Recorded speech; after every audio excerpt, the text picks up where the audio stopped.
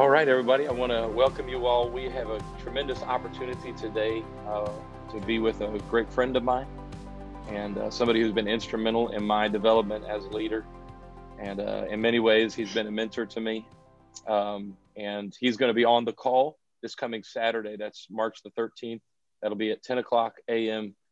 Eastern time. So I know that's going to take a little sacrifice for him. That's earlier in the day where he's at. But we're looking, it's going to be a great call. You don't want to miss it. So he's agreed to come on for just a couple of minutes today. I know he's busy. You can see the chalkboard behind him, the whiteboard there. He is busy working. So I don't want to take a lot of his time, but I do want you guys to hear from Galen Walters. So I'm just going to start, Galen, ask you just give us a little bit. I know you and your wife, Mickey, and Go Away Farm. If you could just talk to us a little bit about your love for leadership and the various ways that you are impacting leaders. Wow. I'd be happy to, Brother Jason. It's good to be with you. Excited to be on the call next week. Have no idea what I'm getting myself into, but it should be a lot of fun. I'm up for it at 8 o'clock in the morning. I get a couple of hours head start on you there, so it'll be good.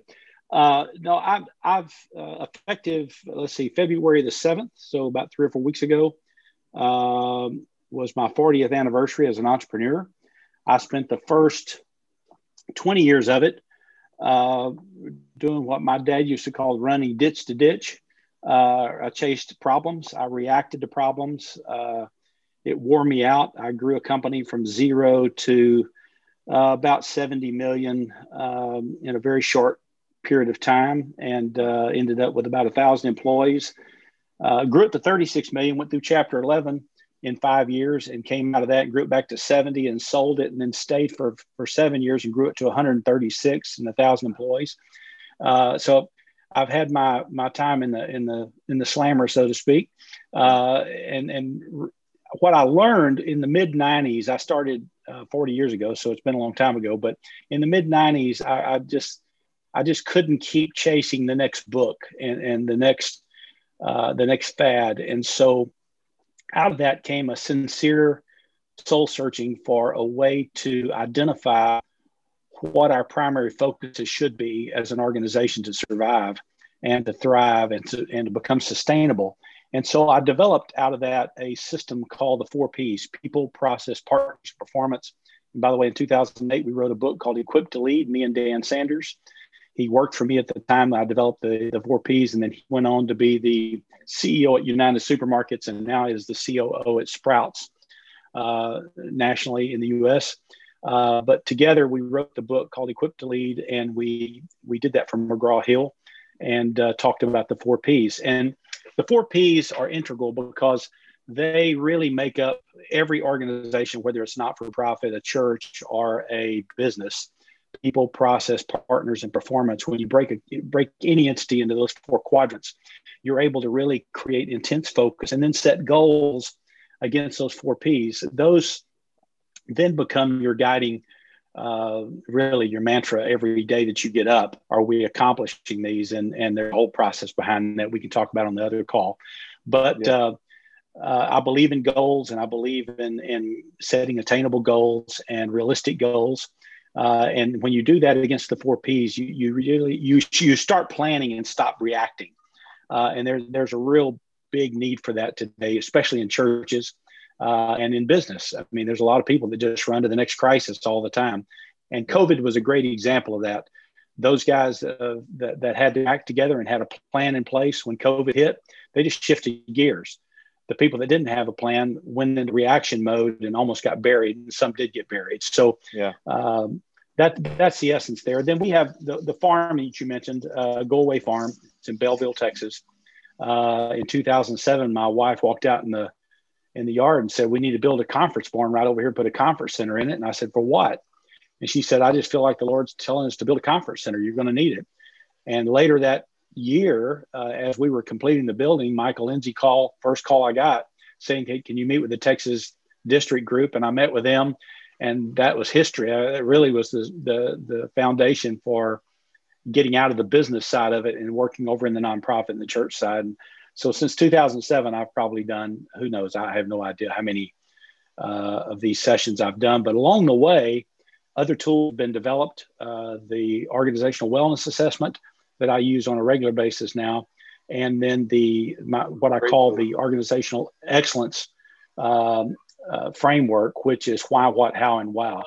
That tool has been widely used now as well. So do a lot of that work. Just finished. I've worked with 22 pastors in the last, 16 and 8, so 30 pastors in the last 4 weeks. So spent multiple days with them and working with large organizations to try to bring some structure and bring some planning and bring some necessary agile operations so we can adapt fast with the drop of a hat now to all these changes we're dealing with. So love doing that work. I enjoy leadership. I enjoy vision. However, vision's choking us. We have more vision than we know what to do with. We just can't execute it. So my job is to help execute vision.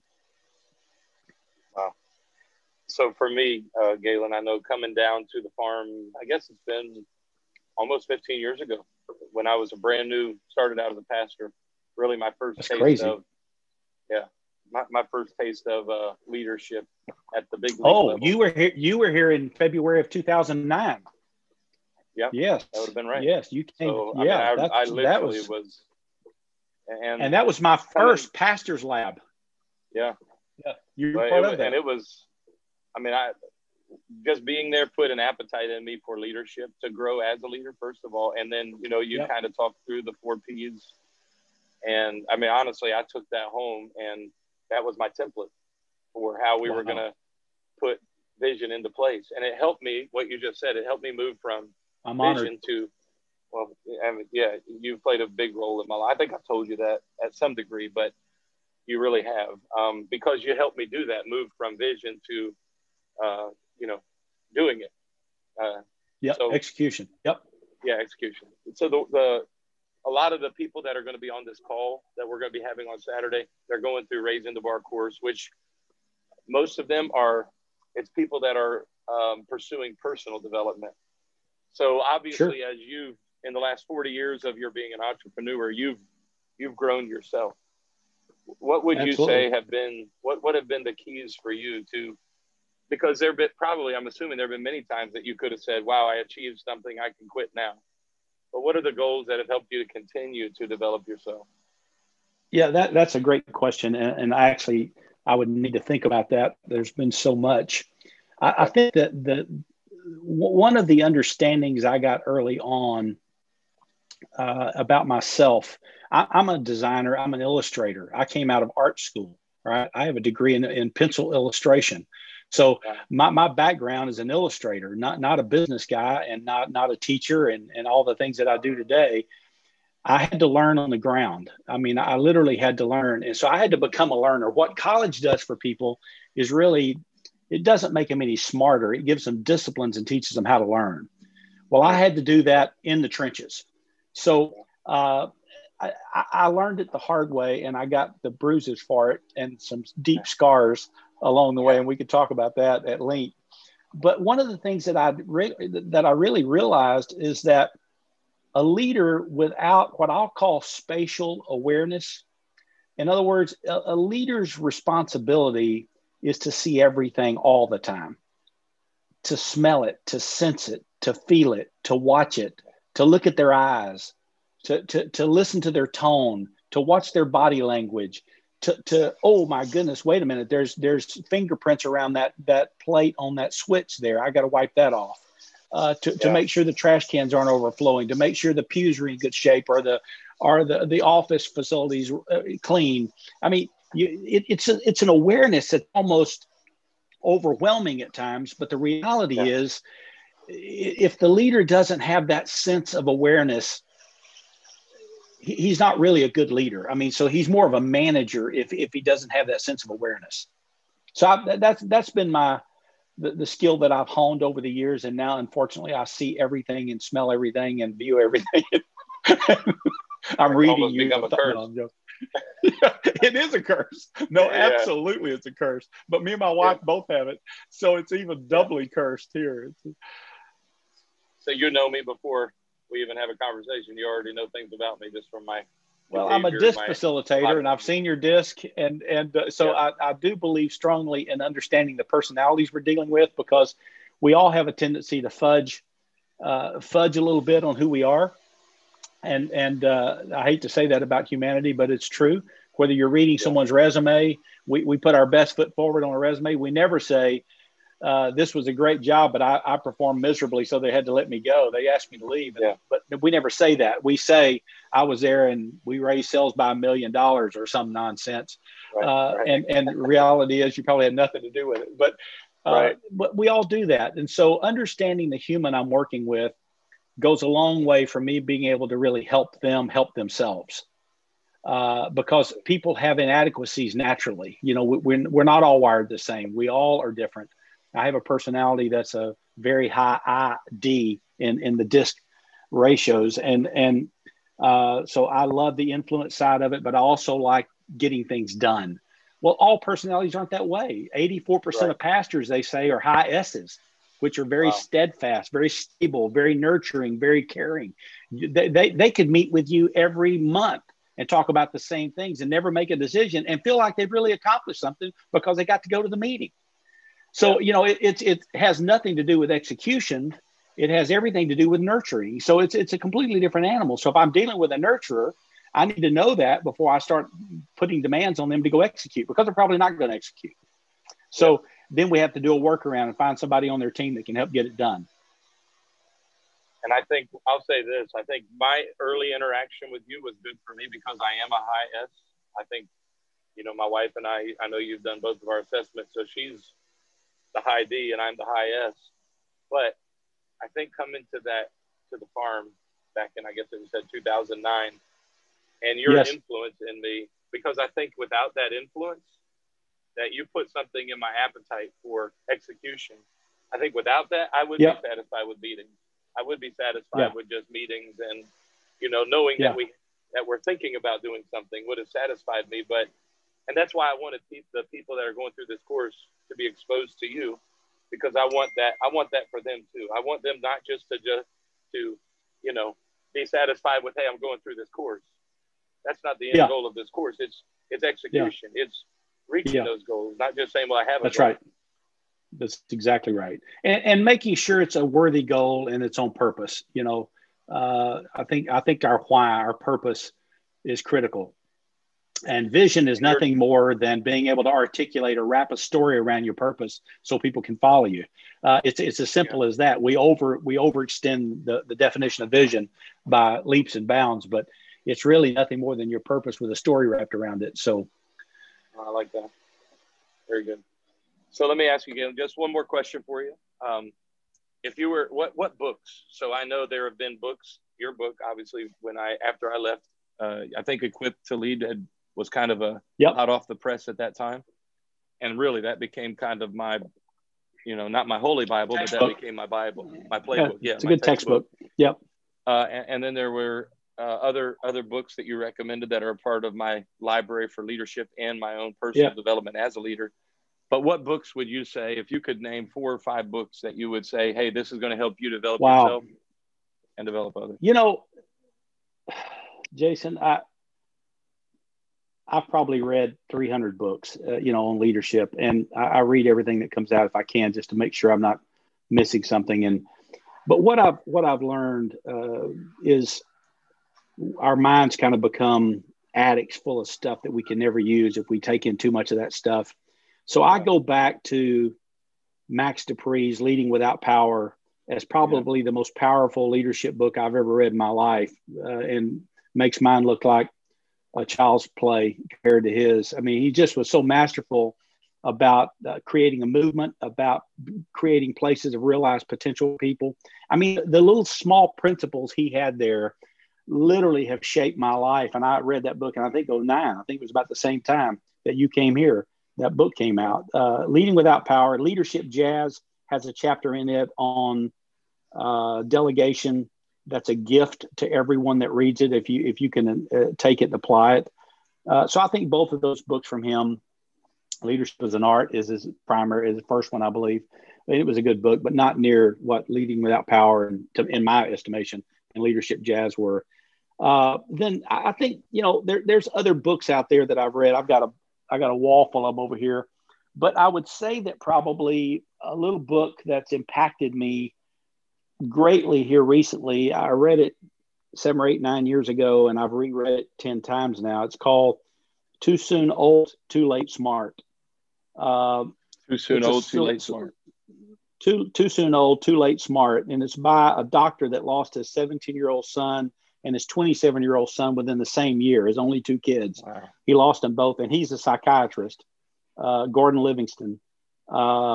A phenomenal read because he's so practical and he's so done with all of the fanfare and all life's frills and all of the gains that we try to attain. And he's really so practical about, he says something that reminds me of you, actually. You remember when at one of the youth congresses you did about the map in AYC? He has a chapter in that book that's called "If the Map Does Not Match the Ground, Change the Map." And that sounds like something really trite, but when you think about it, we're living by old maps, and we keep hanging on to those maps to guide us through leadership, to guide us through life, and the ground's changed. Yeah. The old map doesn't do you any good now. It's just going to get you killed. So you have to change the map as the ground changes, and little things like that in that book. That just, he talks about when people come to him and they have all these issues. And I deal with people every day. I mean, my job doing what I do now is working with leaders, and most of them are carrying a lot of baggage. And he says something in that book that really struck me. He said that these people come in, it's all about the past. It's all about history. It's all about what people have done to them. It's all about the mistakes they've made. It's about how they failed at leadership or, whatever it was. And he says, my only question I can ask is, what's next? Yeah. And man, it just hit me like a ball peen hammer to the forehead. So what's next? Yeah. So all this has happened. How do I take this bag of goodies I've got now and go do something worthwhile with it? How do I impact people? How do I affect lives? How do I affect the kingdom? How do I change things for other people with this bag of goodies that I've been handed and that I've created for myself over the last 40 years? So, it's not a leadership book at all. It's not. It's a tiny little book that you can read in a day, but boy, is it impactful. Wow. Yeah, that's a powerful question. What's next? And I think that's the essence of so module 1 in this course that I've created is really all about that. It's about moving past things that tend to make us prisoners, whether that's our past or failure, whatever it may be. Well, again, I'll just say this kind of before we close. Galen has been a huge influence in my life. He and his wife, Mickey, run the farm is not necessarily open to the public, I wouldn't say. The leadership lab at Go Away Farm. All right. It's I don't know. If I had to pick a place that I would want to spend a week of my life, it would be the farm. The atmosphere they create there, the food, just every detail about it is amazing. Coffee. Yeah, the coffee. Yep. I went out and bought an espresso machine after that. That's what that was. Yeah. Well, Galen, I want to thank you. I know you're very busy. I know you got a lot going on. Thank you for taking, 15, 20 minutes here to talk. I took the call at the drop of a hat. You did. You did. Yeah. Because it's you. Well, thank you. And I'm thrilled to help. Thank you. And those of you that are watching this interview, the call is going to be 100% just Galen talking to you. I won't be involved. He's going to be talking to you. I've asked him to pick one area that he thinks is essential in developing yourself and developing others. And he's going to talk to you on that. And then you're going to have an opportunity to get on there and ask him a few questions. So Good. You want to be a part of that. All right. I've picked 3. Galen, thank you again. I don't know if I can stick to 1. Go with 3. Whatever you got. We'll take them all. All right. All right. Tell Mickey we said hello. We love you guys. I'll do that. Love you guys too. Thank you. Look forward to next week.